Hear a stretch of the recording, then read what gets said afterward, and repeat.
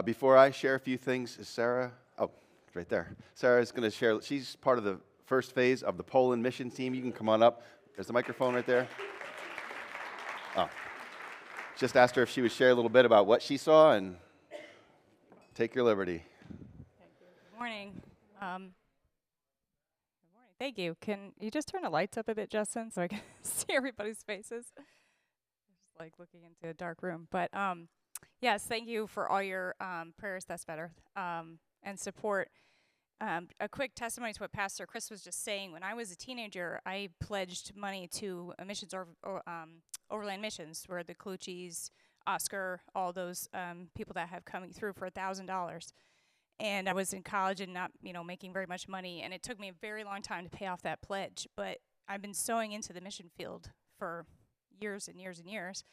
I didn't pay for this trip to Poland. The people in this house blessed me, and not a dime came out of my pocket to go on this trip. And that is a huge testimony to sowing and reaping. Whatever we sow, that is what we will reap, right? So that's just a quick testimony. But yeah, it was a huge blessing to, it was such a quick, lightning trip because I was only there a week. But being able to work in a 100-year-old building, converting, it was apartments, changing it to multiple apartments, took a lot of energy, a lot of time. My hands are still sore from cleaning bricks and smashing walls and taking nails out of boards, all sorts of things like that. It just really reminded me the biggest thing was the in Ephesians 4:12 about the whole body being joined and knit together. Each one has its part. So we had to take down walls and then clean the bricks and then make the mortar and then build new walls. And everybody had, a role to play in that team. And when Pastor Josh prayed for us going out, he spoke unity. And that spoke to me so powerfully, because that's really what it was. If I just sat and, 5 hours a day cleaning bricks, they would do nothing. They don't build themselves. It was somebody else, building and putting the mortar together. And that's, again, a part of the body. I couldn't go on this trip if it wasn't for friends and family that watch my children so that I could go. That was part of the body. You guys are part of the blessing. You're part of the sending. So thank you, and feel that, the women that we touched, the refugees. I don't know what I was thinking when I was going there. My head, you think refugees, you think these, impoverished people, and maybe because I've never been to a non-third world country for a mission trip where they're so desolate and desperate. But some of these women were doctors and they had beautiful lives. They kept saying, and then we left our beautiful homes. It wasn't that they were like a slum that got destroyed. It's a huge place, and they lost their livelihood. They had good lives that they just had to grab their kids in a backpack and get where they could get because they had no choice. And if I thought that, as a businesswoman, I had to just, flee to Canada or something, that it wasn't because I had nothing, so it was an interesting kind of perspective that these women had these wonderful, beautiful lives, but they just was ripped out from underneath them. And they had no choice but to go and come to Poland. Again, with the body of Christ. Did you know that there was a woman here that was born in Ukraine, that is in our church, that comes faithfully to our church, lived in Russia, Moscow, when she was a kid, speaks Russian, flew to Poland with us, and interpreted for the women and you Ukrainians, because of the Russian influence in Ukraine. They all speak Russian, and translated, where before Jared and Charlene were telling us that they would have to translate Ukrainian into Polish and then into English. But because the Ukrainians speak Russian, they could do it directly from Russian to English. So Annie was played, the fact that we're flying over Poland, she's like, oh, my sister was born there, the city, and it was just so incredible. And she was such a godsend that she was there, able to communicate. And that was, again, somebody in this house that was being sent and was there for a purpose to minister to these women. Did you know that there was a Puerto Rican that wears kilts and is learning to play the bagpipes? Did you know that? That's where you wish. you know, you learn to get to know these people that you're traveling with, but every single person was a blessing, and it was such unity. I've been on a lot of teams, have led teams overseas, and there's always been a problem. There's always been complaining and whining. There was none of that. It was it was just wonderful. Everybody's just happy to, like I said, we were made a pile of bricks as a seat, sat with a bucket and chipped mortar and plaster off of bricks to, again, put it in another cog in the wheel to make it work and be effective. And again, you were all part of that, and I'm thankful for everyone that sent me and blessed me and took care of my children while I was gone, and just really seeing that as a whole and in a big picture is really important to understand that maybe you couldn't go this time, but there is opportunity. I know there will be more trips, and being a part of this house is huge. And yeah, so I'm really blessed. Thank you.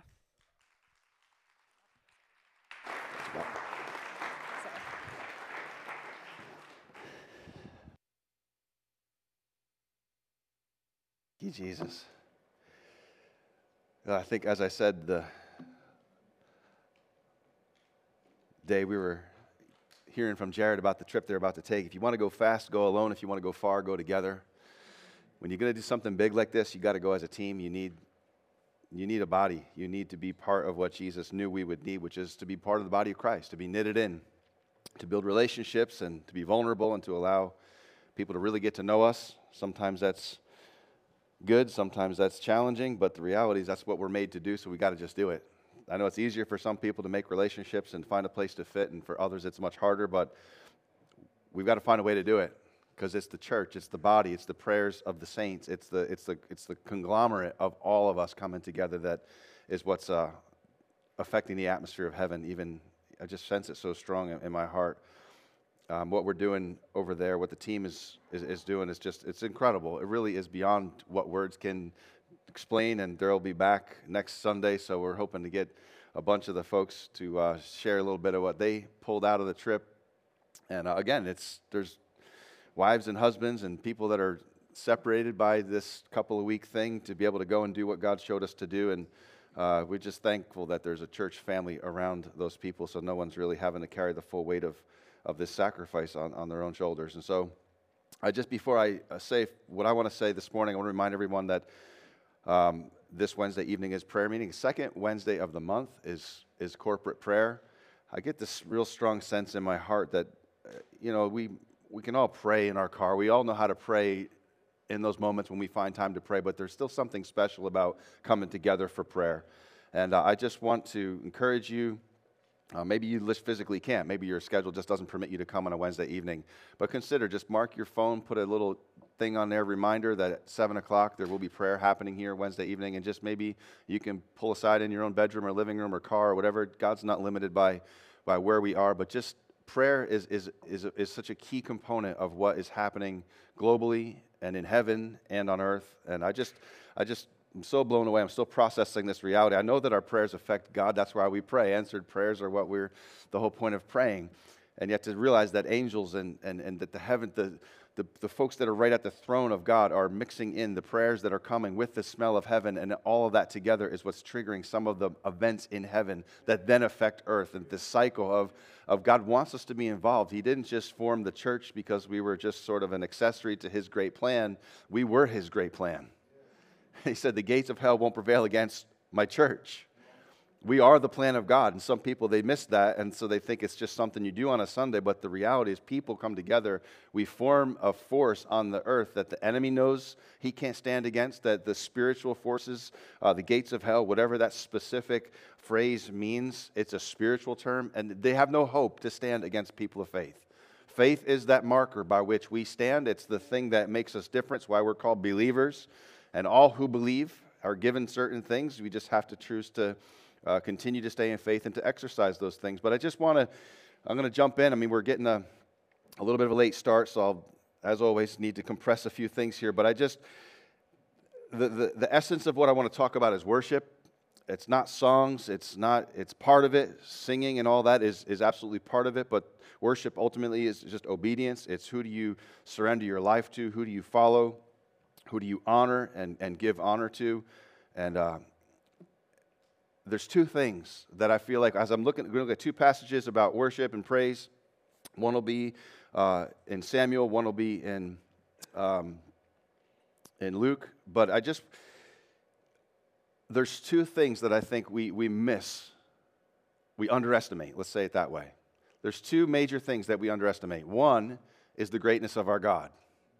And I know how much the enemy has to do with that. If he can get us distracted with stuff that's not working, with frustrations in our life, and just distracted with the places where we miss the mark, then we'll get distracted with our own thing, and we miss how great the one who calls us his sons and daughters is. Because praise and worship flows from that perspective of you see how great and amazing he is, and it just triggers something. The created, it's natural for the created to praise the creator. It's instinctive. It should be natural to us to just recognize he's made us. We didn't make ourselves, and therefore we have, what other response can we have but to praise him? Thank you. We're here. Thank you, Jesus. There should be just a gratitude that flows from us as believers simply because of the reality we've discovered that he made us and not we ourselves. We've discovered that we were his intent before we thought, maybe we found God. That's false. He found us, and he paved a way for us to come to the sense from our perspective that we found him. But God found us. He loved us first. Therefore, we loved him. These things are just fundamental to our faith, and just want to maybe say them, reiterate them, remind you, as Chris did. But I'm just going to read a couple scriptures. We know Genesis 1:1, there is no greater scripture in the Bible. In the beginning, God created. If you miss that one, you've missed everything. Don't even bother reading the rest. In the beginning, God created. The enemy knew that. That's why he took it away from our generation that currently is out there going to school and being trained in secular universities. He had to steal that first, because once he could steal that, he can sidetrack everything else. If God did not create, and we are not his intention first, and earth is just sort of this random accident that happened through enough billions of years, then I'm telling you, you're wasting your time being here today. Because if you can't believe that God created the natural, how do you believe he created the plan of salvation? What credence will you give the plan that the cross of Jesus Christ was enough to save you from hell and bring you to heaven if you can't grasp by faith that the Bible says in the beginning God created? And then it goes into detail and tells the sequence of it. So when we look into nature, we can begin to see the evidence, clear evidence that God is true and what man have come up with is just a lie. But we still have to choose to believe it by faith. It will still come a point where you have to choose, what are you going to believe? And that's what I've been talking about. Time is short. We're at the end of this thing, and so it's time to choose who we're going to believe. The Word of God true, or is it just something that's up for debate? Because if it's up for debate, then debate it wherever you want. But how are you going to trust the plan for salvation if you don't trust the plan that said, let there be, and there was? Yeah.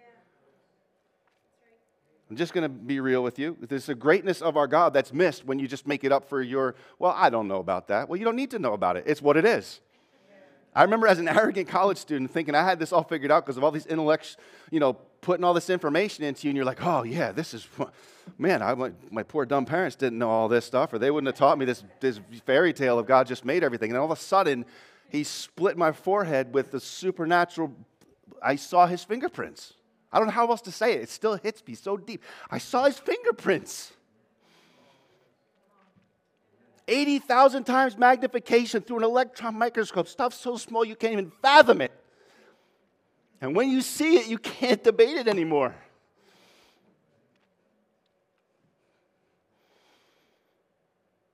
Do you want to see his fingerprints? All you have to do is ask him. I wasn't in a good place. You don't have to be in a good place. But in a moment, he can just smack you like he did with Saul on the Damascus Road. He's going there to do what he thinks God wants him to do. Boom. Sorry, bud, you're doing the wrong thing. You're doing it all backwards. You can have a moment like that, but you have to want it. You've got to be desperate. You've got to come to a place where you realize all my brainiac, intellectual 4.0 average means squat compared to the fact that I have a life to live. I have people that rely on me to love them and to provide for them, and I don't know how to do it. And I'm convinced that part of what's happening in places like Kentucky and Asbury and these different pockets where it's just like Andy said, the actuality that God created. Therefore, it's no longer on us to just make up the rules as we go. You have to surrender your life to the Word. I have to surrender my life to what the book says. I can't just make it up any longer. It's a fool that does that. It's someone that is ignorant in their own inflated. That's why he's a stumbling block to those who are wise. It's the foolishness of God is still wiser than all men. And there's a reality that we have to grasp in this time on planet Earth, because our worship must come from a place of just the basic understanding. He's who he said he is, therefore what else am I supposed to do except to worship him, except stand in awe of him, except believe that he's the one who has the power with one whisper of his voice to change everything that I know about in my life for his glory, by his ability. Jeremiah 32:27, behold, I'm the Lord, the God of all flesh. Is there anything too hard for me? Sometimes he had to just come through a prophet and just say, go tell the people to quit whatever you're on about. Is there anything too hard for me? I'm the God of all flesh. He made it all. He had the recipe, the code for it all written down in his libraries that he has someplace up there where every creature would have a specific story written in just 4 nucleotide sequences. Can you imagine creating everything, your ability to see, your eyesight, your hearing? It's all just made from the way that we think zeros and ones are a big thing for the computer people. He cheated. He used 4 basic building blocks of DNA so that they tell a story, and that story just gets told over every time the male and female of a species comes together. From the beginning of time. And we're not sure if we can trust him. We're not sure if maybe he doesn't know a little bit more about our lives than we do. It's the blindness that comes until you have a moment where you realize, okay, God, I'm not debating the first part again. Jesus looked at them in Matthew 19. He says, with men this is impossible. With God all things are possible. How great is our God? Is he the God that creates? Is he a God that speaks and things happen? Or is he just someone else that we've just relinquished his position and his ability to what we've experienced of him? I'm sorry, my experience of God is nothing compared to who he is. I may have tasted, I may have smelled something as he just wafted by, but the essence and the fullness of who God is, no human being can possibly contain that. Moses could just barely see the backside of him kind of walk past, and came down from the mountain and his face was still glowing. We have the Holy Spirit living within us, and sometimes it's hard for us to get our faces to glow because we're still so concerned and wrapped up with the cares of this world. And we're confused because of the brokenness of this sin-infested planet, and we forget the greatness of our God. He created a perfect universe. And sin contaminated it, obviously did a terrible job of that. But the other thing that we underestimate is the frailty of human flesh.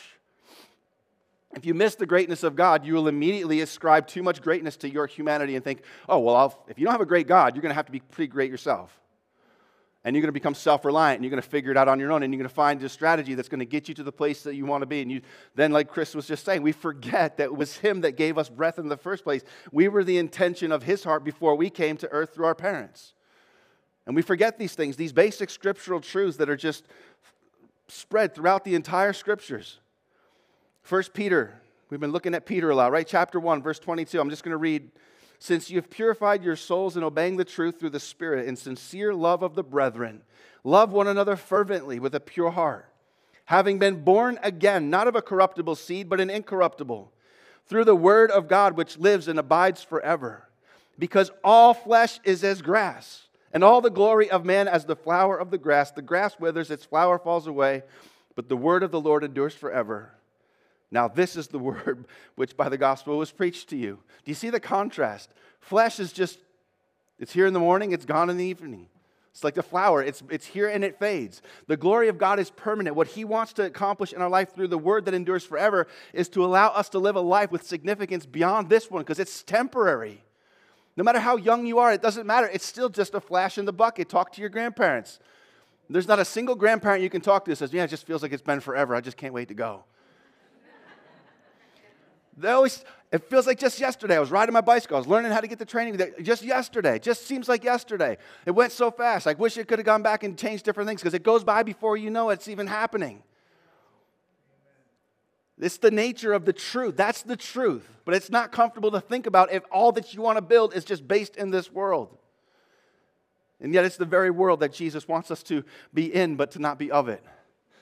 To steward it, but to not fall in love with it. And to stay in love with him, the one who thankfully has a new heaven and a new earth where there's no iniquity that he's preparing for those who believe. But when we come to worship, worship considers both realities. And that's what I want to read about David and the story of David. If I try to summarize it, I'm probably going to take longer than just reading it. So it's a chunk here. It's 2 Samuel 6, if you're making notes, verse 14.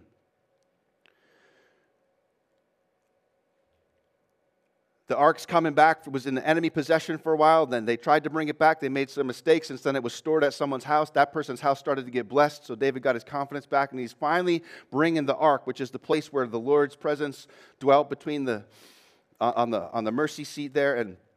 And so this is just it's a basic story. Let me just read it. Then David danced before the Lord with all his might.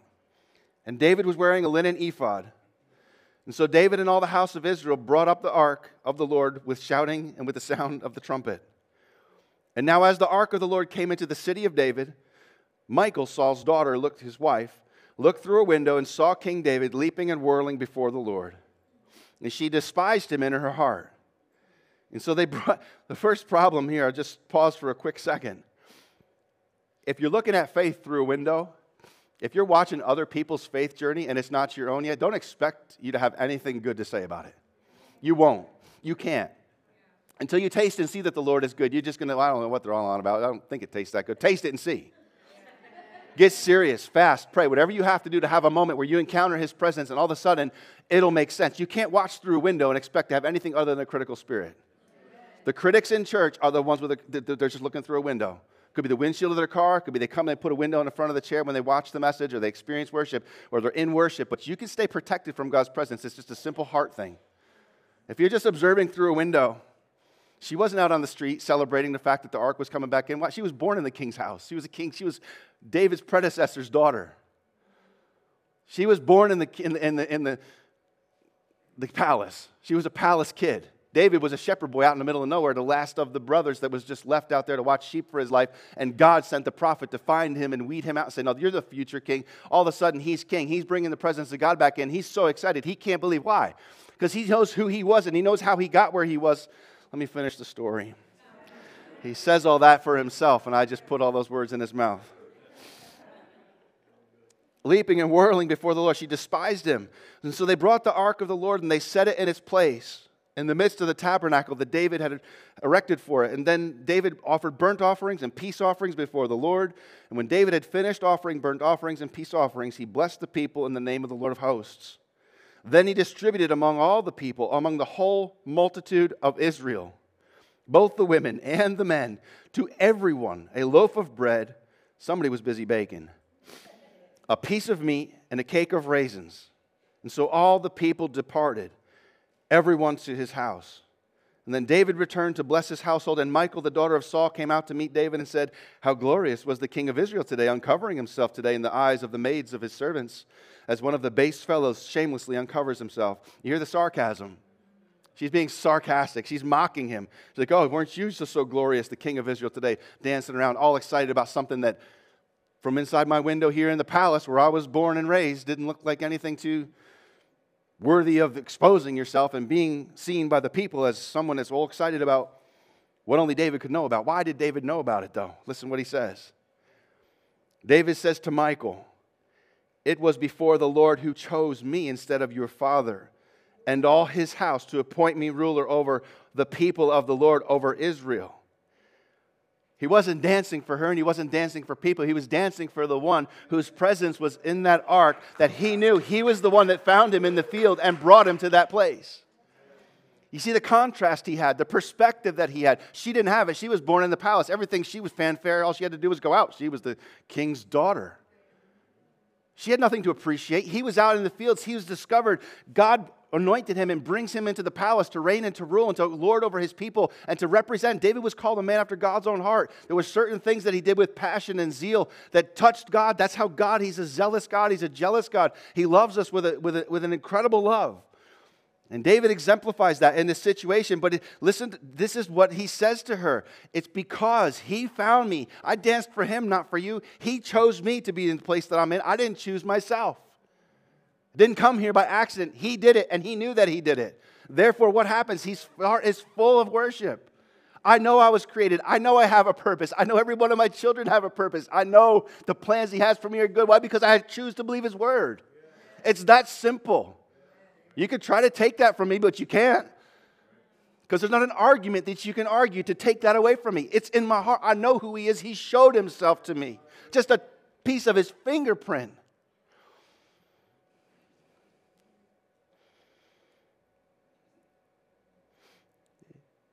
Therefore, he basically tells her, yeah, it's going to get worse. You think that was bad? Listen to what he says. He says, therefore, I will play music before the Lord, and I will be even more undignified than this, and I will be humble in my own sight. In other words, he said, I'd rather be a fool from what everybody else thinks about my life, but in the one sight that I care about, I'll be humble, I'll do what it takes, but I will sing to him, and I will be even more undignified than this for the sake of him, not for the sake of what people think. We'll stop that one there because I want to save time to read the next one. He recognized where he came from, he recognized where he was, and he recognized who was responsible for his current position. That's the heart of a worshiper. Why is David the worshiping king? Why are the Psalms written by him? Because he understood those basic things. I'm convinced some people just have no idea that what they were saved from. I was raised with the fear of the Lord. I know what I was saved from. The book's full of what hell is like. It's full of what separation from the Lord is like. And it's misery forever.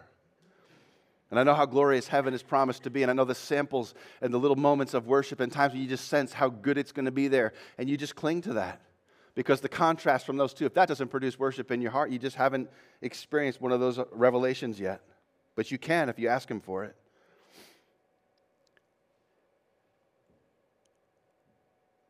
And so Luke 19, 37 to 40, this is a little bit shorter.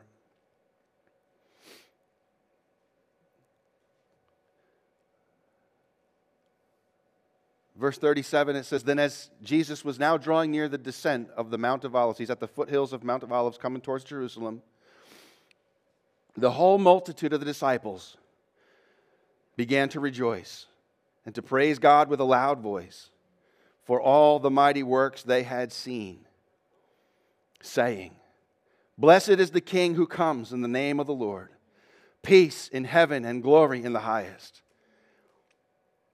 Why wouldn't they? They were just common, normal, sick. Most of the people that were touched by Jesus and saw great things is because they were desperate. They were blind. They had leprosy. They were losing a loved one. They needed Jesus, and a miracle happened. They saw his goodness, and what else are they going to do except to praise him and to glorify him?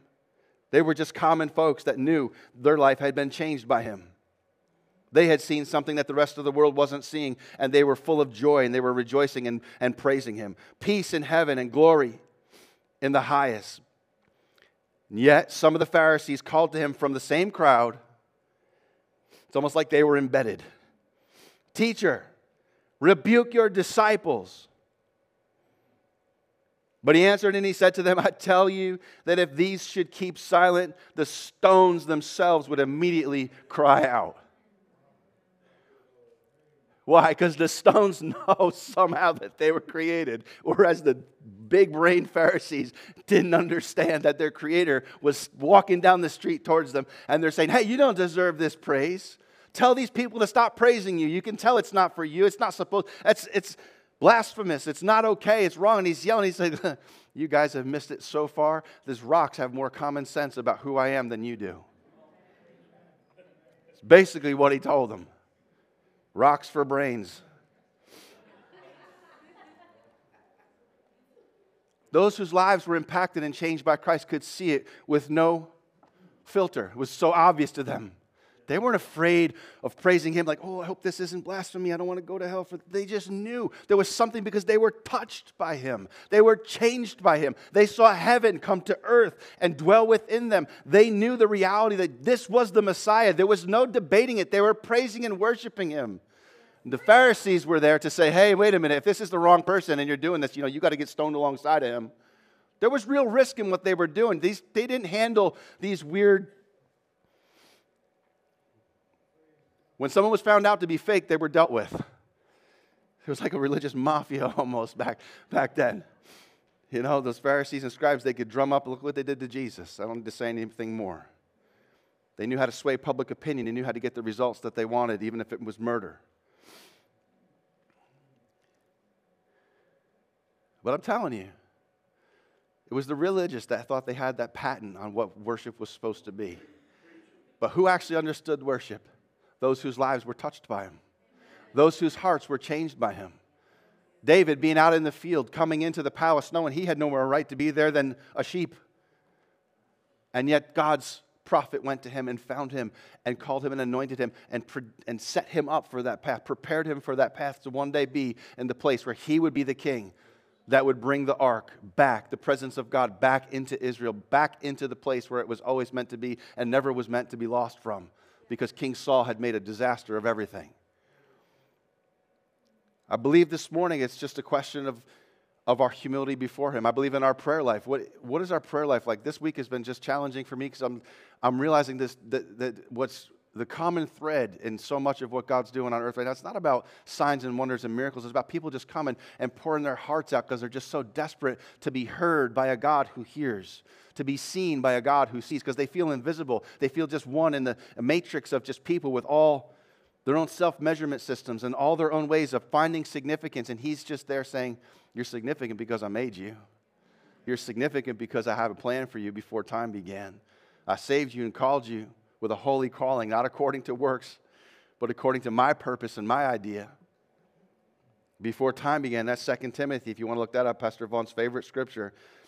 In fact, let's just stand together. I know time is up, but I'm going to finish with reading this scripture because I don't like mentioning it without reading it in its fullness. This was Pastor Vaughn Gerald's life scripture. In chapter 1 and verse 7, it says this: For God has not given us a spirit of fear, but of power and of love and of a sound mind. I'm sure David looked crazy. I'm sure the people in the street saying, Jesus, we love you. And they were thought to be crazy by everybody of significance then too. Didn't matter.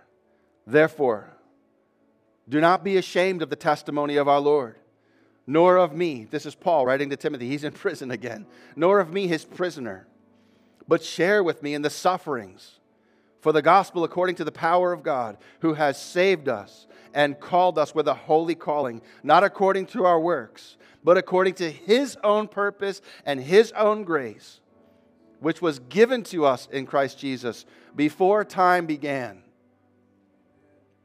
You're not going to figure that out, so don't bother.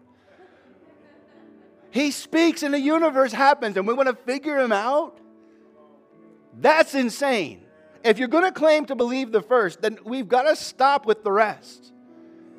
If He's great enough for that, He's great enough to have a plan for my salvation before time even started. Before I even made one sin, He somehow had a plan in place for it. You can't put that in linear gray matter processor and expect to come up with something that won't take you 10,000 words to try to explain and just confuse anyone that tries to read it. Because I've tried reading some of those and they're just mind-bending. His own purpose, His power, the power of the gospel, not according to works, given to us in Christ Jesus before time began, but has now been revealed by the appearing of our Savior Jesus Christ, who has abolished death and brought life and immortality to light through the gospel, to which I was appointed a preacher, an apostle, and a teacher of the Gentiles, sitting on a cold prison floor. He's writing this.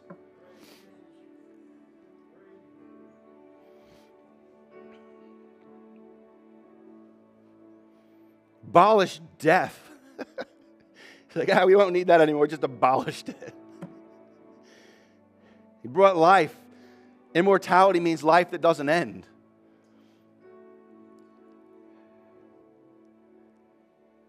Eternal life through the gospel, to which I was appointed a preacher, an apostle, and a teacher of the Gentiles. For this reason, I also suffer these things. Nevertheless, I'm not ashamed, for I know whom I have believed, and I'm persuaded that He is able to keep what I have committed to Him until that day.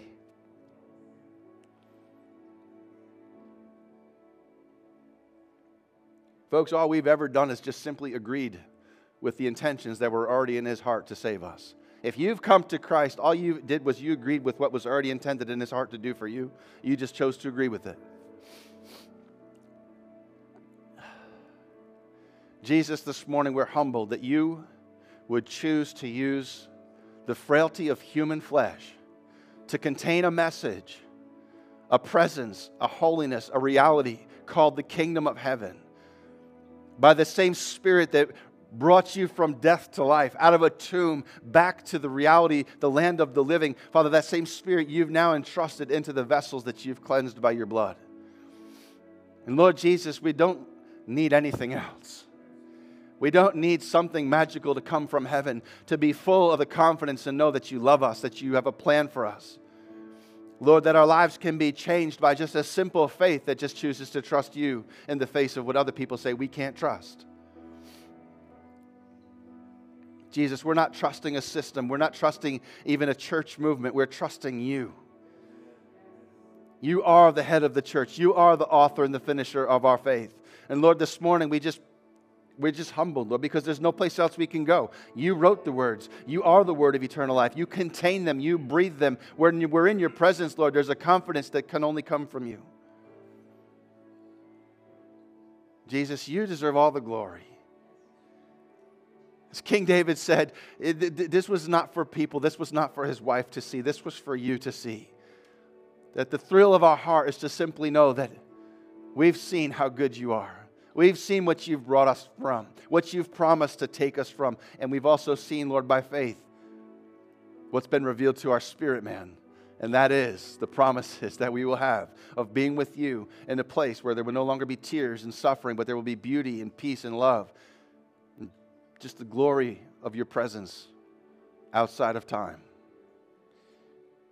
Lord Jesus, this morning we just ask that you just lift any blinders off of eyes that have just been programmed by the lies of this world. That, Lord, that the film could be lifted, whether it's thick or thin, just that they could see clearly how much you love them, how much you've planned for them, how much before they existed you loved them.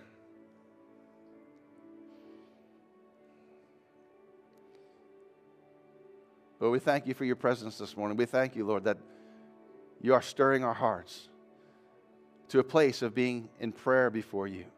Just humbly, just talking to the one who has a plan. Lord, it seems like no one has a plan that's working. But we know you have a plan.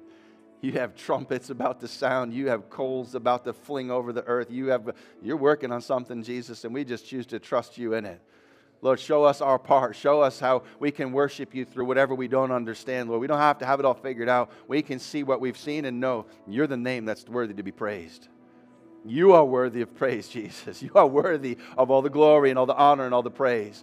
And Lord, as the incense in heaven is just rising before you, I thank you, Lord, that you're considering the deep prayers of our hearts, Lord, even those unspoken, those places that seem too deep sometimes, Lord. Even there, Holy Spirit, you'll direct us. You'll lead us into fellowship that allows for those heavinesses to be just transformed and just given to you.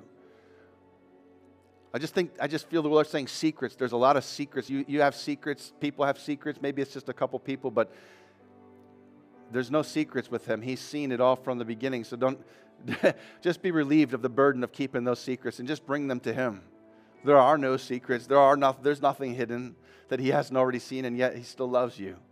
He still has a plan for you to be free, to be healed, to be delivered, to be made brand new. God, we thank you that you are faithful to follow after your word, to perform it, to bring every single one of them to produce the harvest they were intended to produce. God, we're just humbled to know that you choose us. What else can we say than we worship you, Lord, and we honor you? We just give you all the praise and the glory. For you are faithful and you are good. In Jesus' name, all God's people said, amen.